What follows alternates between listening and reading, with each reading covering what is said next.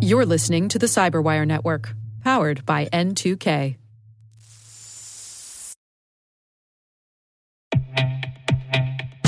With over 8,000 threat hunters analyzing over 65 trillion signals daily, Microsoft works tirelessly with the federal government to keep our nation's data secure. This 30-year-plus partnership is driving mission innovation that is secure by design. Whether optimizing your existing defenses or tackling advanced threats with AI, Microsoft gives you the intelligence and the automation you need to defend at mission scale. Let's work together to stay ahead of emerging threats and secure your mission anywhere. Learn more at aka.ms/fedcyber. That's aka.ms/fedcyber.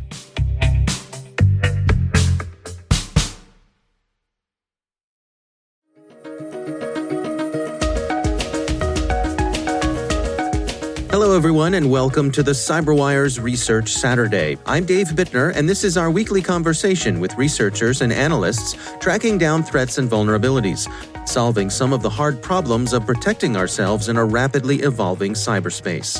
Thanks for joining us. We have a data set that's probably unmatched in the industry, and so we look through it constantly trying to find new samples doing strange and interesting things. And while doing that one day, we stumbled across PoetRat. That's Craig Williams. He's the head of Talos Outreach at Cisco. The research we're discussing today is titled PoetRat: Malware Targeting Public and Private Sector in Azerbaijan Evolves.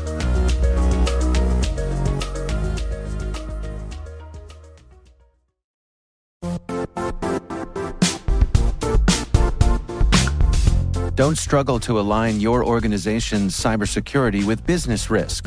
Get the only solution that goes beyond reacting to threats with vulnerability and risk monitoring. You need the next evolution of MDR, and only Critical Start delivers it. Critical Start doesn't just monitor and respond to threats. They put you in control by detecting suspicious activities, quickly responding to contain threats, and identifying your most critical assets and protecting them against vulnerabilities and exposures. With continuous visibility, expert guidance, and measurable risk reduction, Critical Start has redefined what it means to manage cyber risk.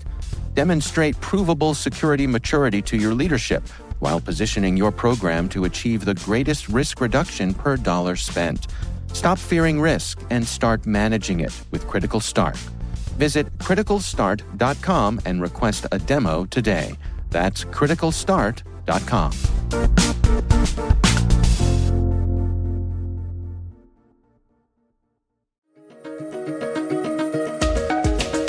So the reason it stood out to us initially was that it doesn't really share that many similarities with known samples. We believe it's a new APT group, one that we haven't seen before, or perhaps a new actor, right? Depends on how you want to find APT, right? Mm-hmm.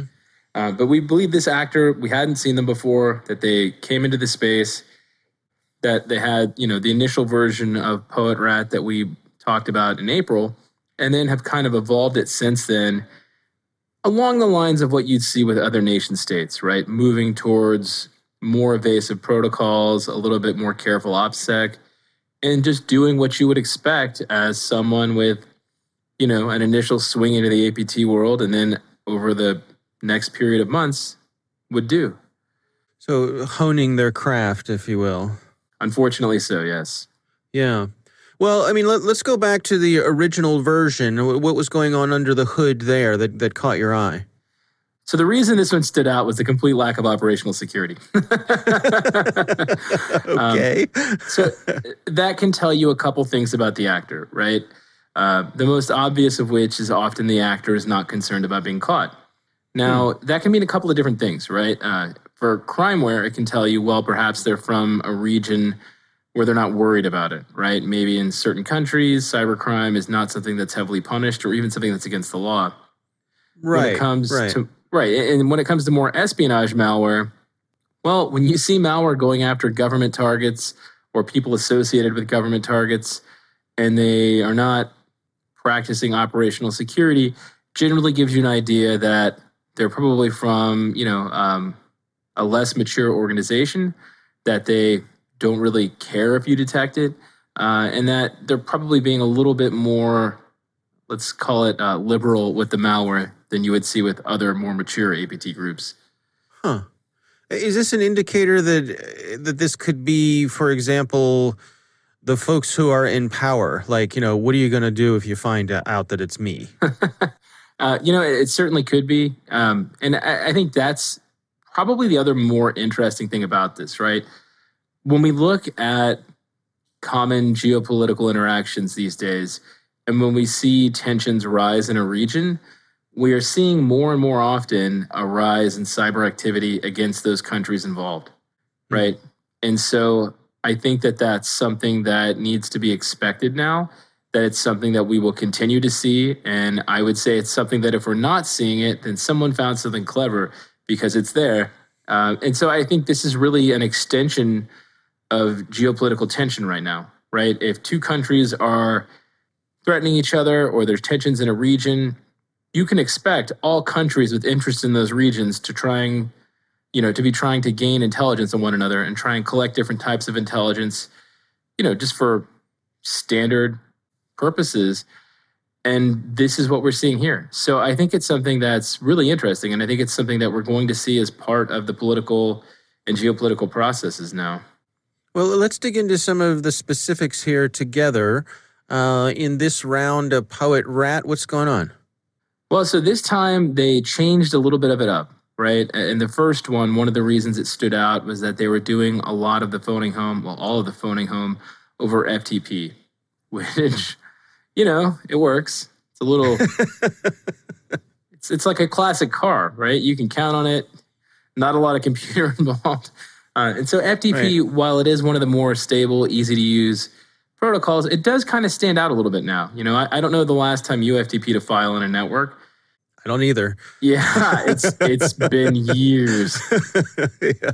So obviously that was on their list of things to change, right? The other problem with FTP is that not only does it stand out, but all the data is passed in the clear. And if there's anything in that data that you don't want someone in between to see, or maybe there's something in there that could be detected, it's a little bit more risky. And so in this version, they moved over to HTTP, which is a nice evolution. So they are growing. They are taking steps. It's using similar victimology. If you look at the blog post we found them targeting diplomatic passports for people in that region, which is, when we wrote the intro to the blog, I was discussing with Paul and Warren, at some point, where does, cyber espionage end and just regular espionage over the internet begin? Do you know what I mean? People overload the term cyber espionage to be any espionage over the internet.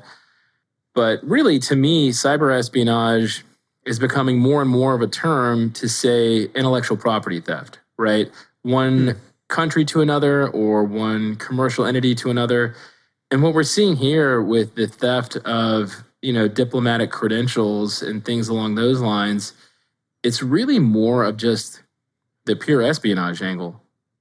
Yeah, shifting, I suppose with the shift of where these things are handled, that more and more of these documents as a regular course of business are being handled electronically and online. That's just where this stuff is. Right. And if you look at the way that they're crafting the Word documents that they use as the vector for this, they're, impersonating official government documentations for the local government. Right. And we see that a lot. We saw that with campaigns, in North Korea, a couple in Russia. So it's a common technique, but it is a way that they can target a specific country, because if they want intelligence on officials in those regions, they're going to use the right letterhead, they're going to use the right context. And so that can give you a much more involved picture of who they're targeting, which and then can, give you some insight into why they're targeting those people. And in this particular case, of course, once we found the intel that was attempting to be collected, it was very obvious. And to be clear here, who are they targeting? Well, I think we called it VIP folks, right? Folks with diplomatic passports. And this is in Azerbaijan. Yes, thank you for saying it. I see. I was wondering why you were putting it off there, Craig. But I can have your back, my friend. I can stumble through it for everyone. I think you would not be alone in that.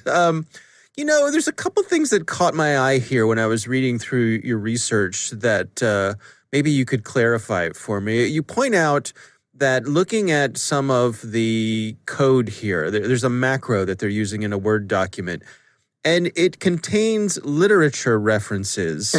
In this case, text from the novel The Brothers Karamazov. Is this just style points, or is there some sort of obfuscation tactic here? A little bit of both. I think it's more style points. Okay. So, it will allow them to change the file checksums for very, very simplistic malware detection by including or modifying quotes. But I think it's more of a calling card, right? And we see this relatively commonly. I don't know. If you read the section below that, it gets even funnier. Yeah, go on. So while we're doing our investigation, we found the script basically trying to pull down additional payloads and, basically enhance the malware with plugin type activity, right? A lot of times when you have malware, it'll be a loader for different stages down the path. Well, instead of the next stage, we got a file named after an expletive filled with thousands and thousands of lines of additional expletives. So I think they were on to us at that point. I see. Interesting. Now, there were some other changes that they made here along the way. What are some of the adjustments that you all are tracking? Well, so the major one was the shift towards a little bit more covert of a phone home system, right? They moved from Python to Lua, which is a little bit more rare. And they also, they shifted the TTPs. It's, like I said at the beginning, it's basic advances and techniques that will make them slightly harder to detect. Now, there is still the very real fact that they're using a Microsoft Word document with a macro embedded in it, which unfortunately is still remarkably successful, right? I mean, this has been around for decades. It's something everyone should know and everyone should have, mitigation strategies in place for it. But unfortunately, what we can see here is at least this actor believes that his potential targets do not have those strategies in place. And they're taking advantage of, I suppose, social engineering techniques, using some of the political unrest that's going on in Azerbaijan as the hook to the people they're targeting. Absolutely. And if you look at the pictures of the Word document that we included, they even have the official seals in the corners of it. And again, this is something that we've seen other actors do, right? So we've looked at some that were impersonating South Korean government officials, and they even went a step further than this, and they would take the localized information classification headers and embed those into the document. So actors are really good at this, right? These type of techniques are very publicly known. Now, there are a lot of next level stuff that you can do, right? And creativity is the limit. And so, we're seeing a little bit of that, but not a lot. So I think, again, this is one of those situations where it's very likely that these attackers will continue to evolve and will continue to improve their tradecraft as they need to. But it's very possible that right now they're not meeting enough resistance to need to improve that tradecraft. So, if your current techniques work, there's not going to be a need to evolve. Is this a case where you and your team are kind of witnessing a nation or a threat actor spin up their capabilities in real time, or you're sort of watching them grow up? I think that's very possible. How often does something like that happen? I mean, is this I guess what I'm getting at is this sort of thing taking a natural spread around the world? As you mentioned earlier, this sort of thing becomes more routine as more of the information is online. Is this just part of every nation's toolkit? So let me answer that question in parts. So I think right now cyber capabilities are part of most established nations' toolkit. Right. I think where you see things like this, where you can literally watch an actor figure out what works better and what doesn't, are either due to one of two things, right? One, like you said, it could be a country exploring new capabilities for the first time, Or two, it could be a new operator hired by a government who, I don't want to say they fudged the resume a little bit, but perhaps. Right. Yeah, my cousin Bob is good with computers. Right. Let's hire him. Now, in this actor's defense, I hate that I have to defend him. Right. But yeah. The reality is, it doesn't need to be complex, right? These techniques, even though most of them are well known and have been seen before, are working, right? And so that's the thing, right? You're only going to see malware as advanced as it needs to be. And this is kind of why it's hilarious when so many people are worried about zero day and you see people tweeting about it and concerned about it. And meanwhile, they're, 6 months behind on patching. Right. So, you've got to realize that this is the type of thing, word macros, that are probably the largest threat to most organizations. Simplistic, well-known, functional attacks that, they target the system a little bit, but mostly they target the people, right? And I would guess that probably right behind this is an email saying, hey, click on this. Right. Yeah. So what are your recommendations here in terms of, best practices to defend against this sort of thing? As old school as it is, can you take us through some of your recommendations? Absolutely. So the right way to defend against word macros are, number one, keep your software up to date. Modern versions of Office don't allow this by default. That's step one. Step two is to have a layered defense. There are multiple opportunities to detect something like this, right? The first one is at the network perimeter. Your network security devices should be looking for things like Word documents with macros embedded in them from outside sites, and they should probably convict them. And they should especially convict them if they match a known malware sample. Next is obviously, let's say it gets to your endpoint. Somebody checks email at home. Maybe it comes through the network because you don't have, network security devices. So you've got to have something on that endpoint besides the person to help them make smart decisions. And that's where you can get into, malware protection products, antivirus, that type of thing. And even after that, there are a couple of things you can do, right? And so after that, I would say DNS security is an easy one, right? Have all of your Office's computers look up to a DNS server that provides security so that if the malware author is trying to have you connect to a command and control server that doesn't have a known good reputation, there's a good chance you won't allow that lookup to continue and will block it. And all of those things can give you slightly more chances and overlapping chances to block this type of activity. Yeah, and of course, your blog post here on PoetRat includes some indicators of compromise, so folks can look up those and see where we stand there. But are you expecting further evolution here? I think there's a good chance, as long as there's going to be increased tension in that region, and as long as those countries seem to be investing in cyber capabilities, we're going to continue to see it. So I expect, in another couple of months, we're probably going to see some more evolution, and we may even see more, groups, more samples pop up. So we'll have to keep our eyes on it.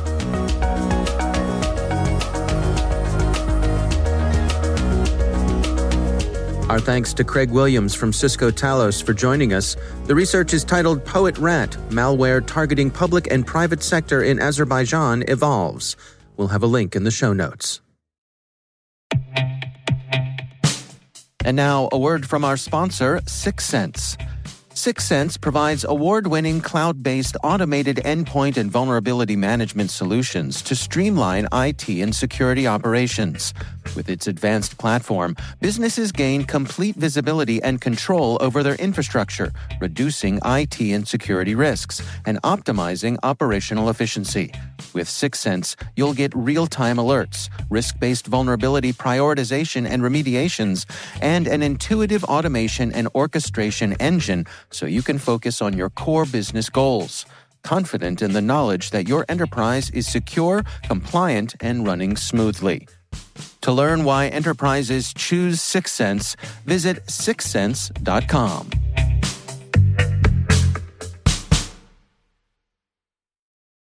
The CyberWire Research Saturday is proudly produced in Maryland out of the startup studios of Data Tribe, where they're co-building the next generation of cybersecurity teams and technologies. Our amazing CyberWire team is Elliot Peltzman, Puru Prakash, Stefan Vaziri, Kelsey Bond, Tim Nodar, Joe Kerrigan, Carol Terrio, Ben Yellen, Nick Valecki, Gina Johnson, Bennett Moe, Chris Russell, John Petrick, Jennifer Iben, Rick Howard, Peter Kilpie, and I'm Dave Bittner. Thanks for listening.